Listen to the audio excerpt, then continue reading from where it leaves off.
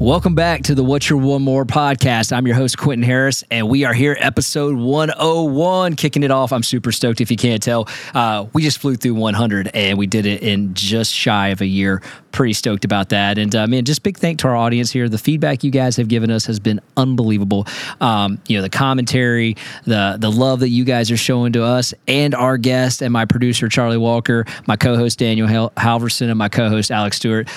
It's been really cool, and I just can't thank you guys enough. So let's get on with the show. One of the commentaries that we've gotten is during an episode we did with DoorDash. You remember we went out, we bought some items in the restaurant, we came back, ordered online, and then we ordered from DoorDash. And the content of that was to represent self-inflation versus market inflation. And it was interesting to me that many of the audience members, as well as people that were just commenting on our social media platforms at What's Your One More with the number one, that's at What's Your One More with the number one, the commentary that we were getting on those platforms was the term greedflation. And I thought that was interesting because for me, I was thinking like, well, are we talking about like CEOs being greedy? Or are we talking about the government being greedy? What was it? And, as I delved into some of those comments and really asked questions from the particular people leaving those comments, the feedback I got was really incredible. So it kind of led me to this episode of greedflation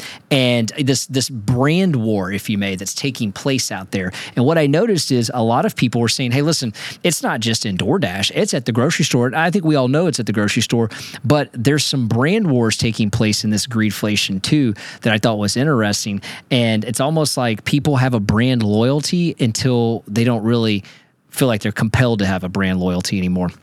I kind of want to break down some things that we did some research on and found, and probably some of these places you're very familiar with here, but I'll start with it. So there's this battle, if you may, between the private label brands and then the big time brands, like the well-established elite brand. So your private label brands are really popular because you see your major stores start to create them. Target has Archer Farms, Trader Joe's has theirs, Kroger is Simple Truth, and Private Selection. You have Great Value at Walmart. You have 365 by Whole Foods. You have Kirkland's at Costco. These are all what we would call private label brands. There's been a lot of arguments that even some of the same factories that produce the big name brands also are producing these exact same private label brands. And I think for years they were maybe called knockoff brands, if you may, or whatever term might have been used out there. But now the private label brand is really big. And not only is it really big, it's a huge money maker. But I want to explain how they're doing it. What's interesting is if I take a look at elite brands, I'm going to say Coca-Cola, Pepsi, Nestle. I think those are pretty elite brands and they kind of keep the same company. In the most recent quarter, Pepsi Cola upped their prices 16%, but their volume only dropped 2%. Now, some might argue that's greedflation, right? That's the definition of, well, your volume's off too, but you raised your prices 16%. You're not really raising your prices to offset that. You're raising your prices, and that's where that definition of greedflation comes in. And that's what many of the people online were describing there. Nestle did the same thing. They increased their prices by 9.8%, but their volume was only off 2.6. And I think that, one of the major Unilevers that does like Hellmann's mayonnaise and does other conglomerates, they raised their prices 13.4%, but their volume was only off 1.3. That's where the term greedflation has kind of cropped up, as consumers have started to believe that the companies are using inflation as a leverage point, as an excuse to make more money. And I saw it firsthand in the comments online that you guys are leaving. I kind of got really in depth with someone on our YouTube channel. And if you want to check it out, I believe it was episode 89 on our YouTube channel at What's Your One More. And this person really kind of enlightened me on a lot of things about what I'm talking about, which again led me to get into this episode here. Now, as I get into this, what I found was interesting on this private label, this private label, white labeling, whatever you may call it, is that there's this huge rise up. Their volume is up tremendously.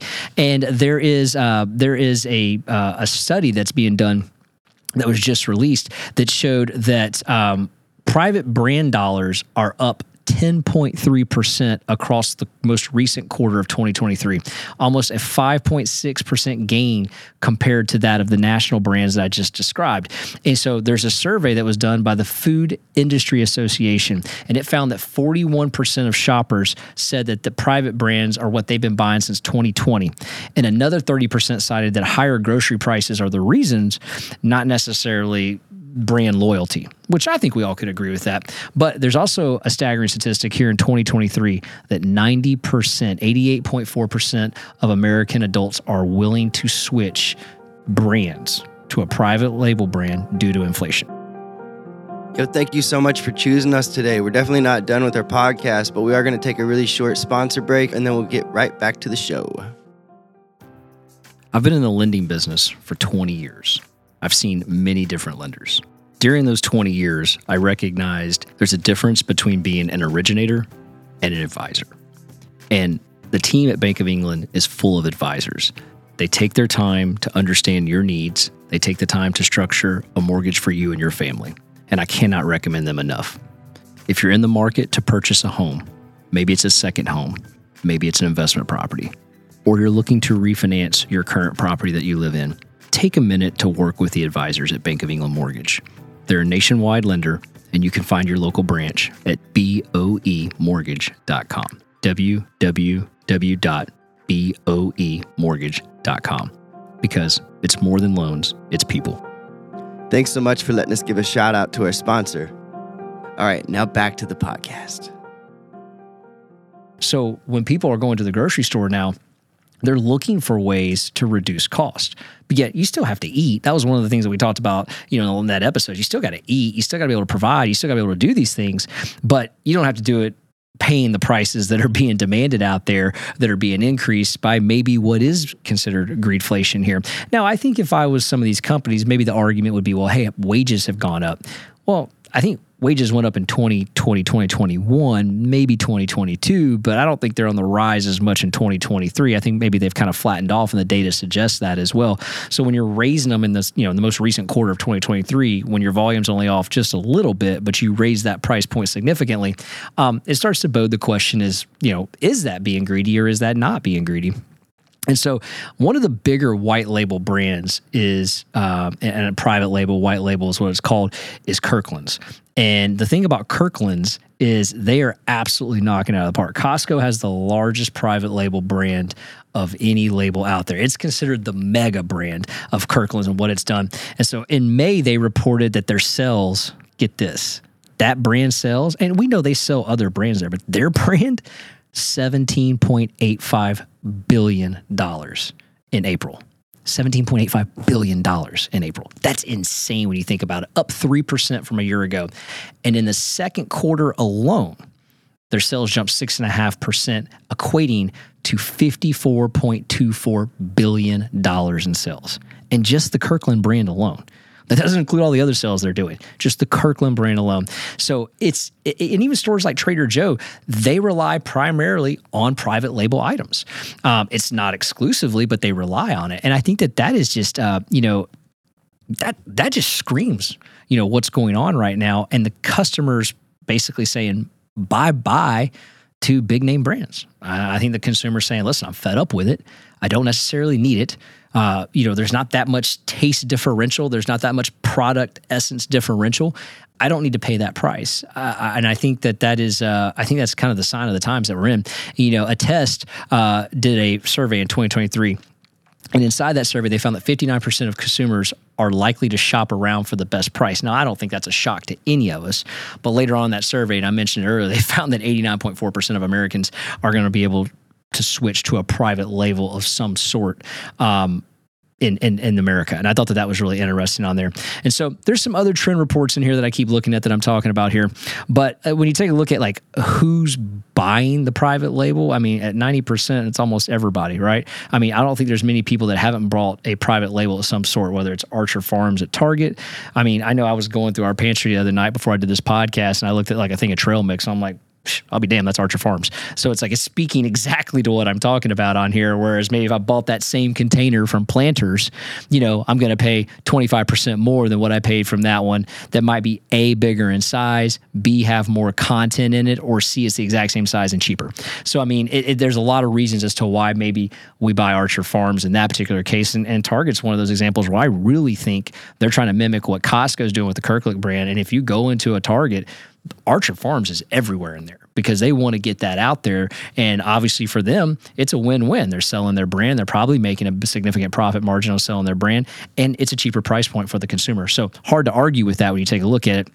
I know I feel that way when I go to Costco. Same thing. Kirkland Brands is right out there, Prode in front of everything. They also sell other brands, but again, it's significantly cheaper and you get double the amount compared to other brands that you're buying inside that store. So I think that's pretty interesting when it comes to things like this. But here's just a couple of numbers to break down with food and beverage sectors that I think is interesting. The grocery private label sales in dollars for beverages. So the private label for beverages. So Pepsi Cola versus a private label. Private labels are up 17.1% in the first quarter of 2023.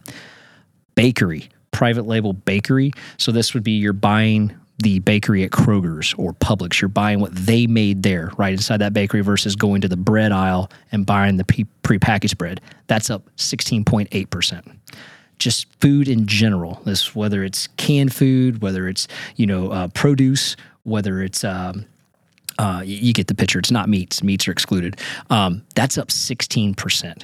If you look at refrigerated foods, these are going to be your frozen bags. These are going to be other things that are in the refrigerated section. That's up 15.5%. Those are all double-digit jumps. Now, for whatever reason, meats are flat. And I think that kind of speaks to maybe the cost of meat in general. We've talked about that on this show as well. But that shows that all of these shares are up, and the market share alone for the groceries private label divisions have grown almost 20% from year over year from 22 to 23.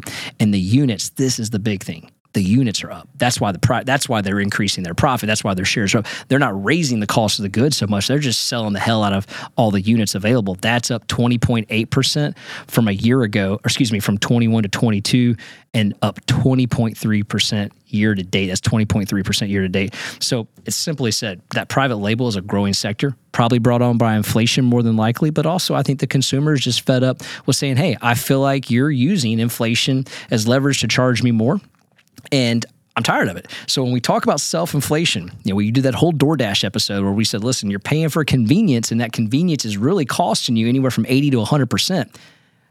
Same concept at the grocery store. And if you're not one of the current Americans at the grocery store recognizing that, hopefully this episode's pointed out to you here and the data doesn't lie. It seems significantly cheaper and you get more bang for your buck at the store, which should help you through these inflation times. If you like what you're hearing, please share this podcast, 5-star review it. Please go to Apple, leave us a comment at Apple, Spotify, super interactive on Spotify right now with the surveys, the results, and the video that's on there. We're also on Google and on Amazon. And then check us out at our socials at What's Your One More with the number one. That's at Your One More with the number one. Till the next time, we'll see you at episode 102. I got one more shot, I'm gonna make it. One more chance, I'm gonna take it. I meant it when I said it, now it's time for me to do it. I got one life to live, so I put my all into it, yeah.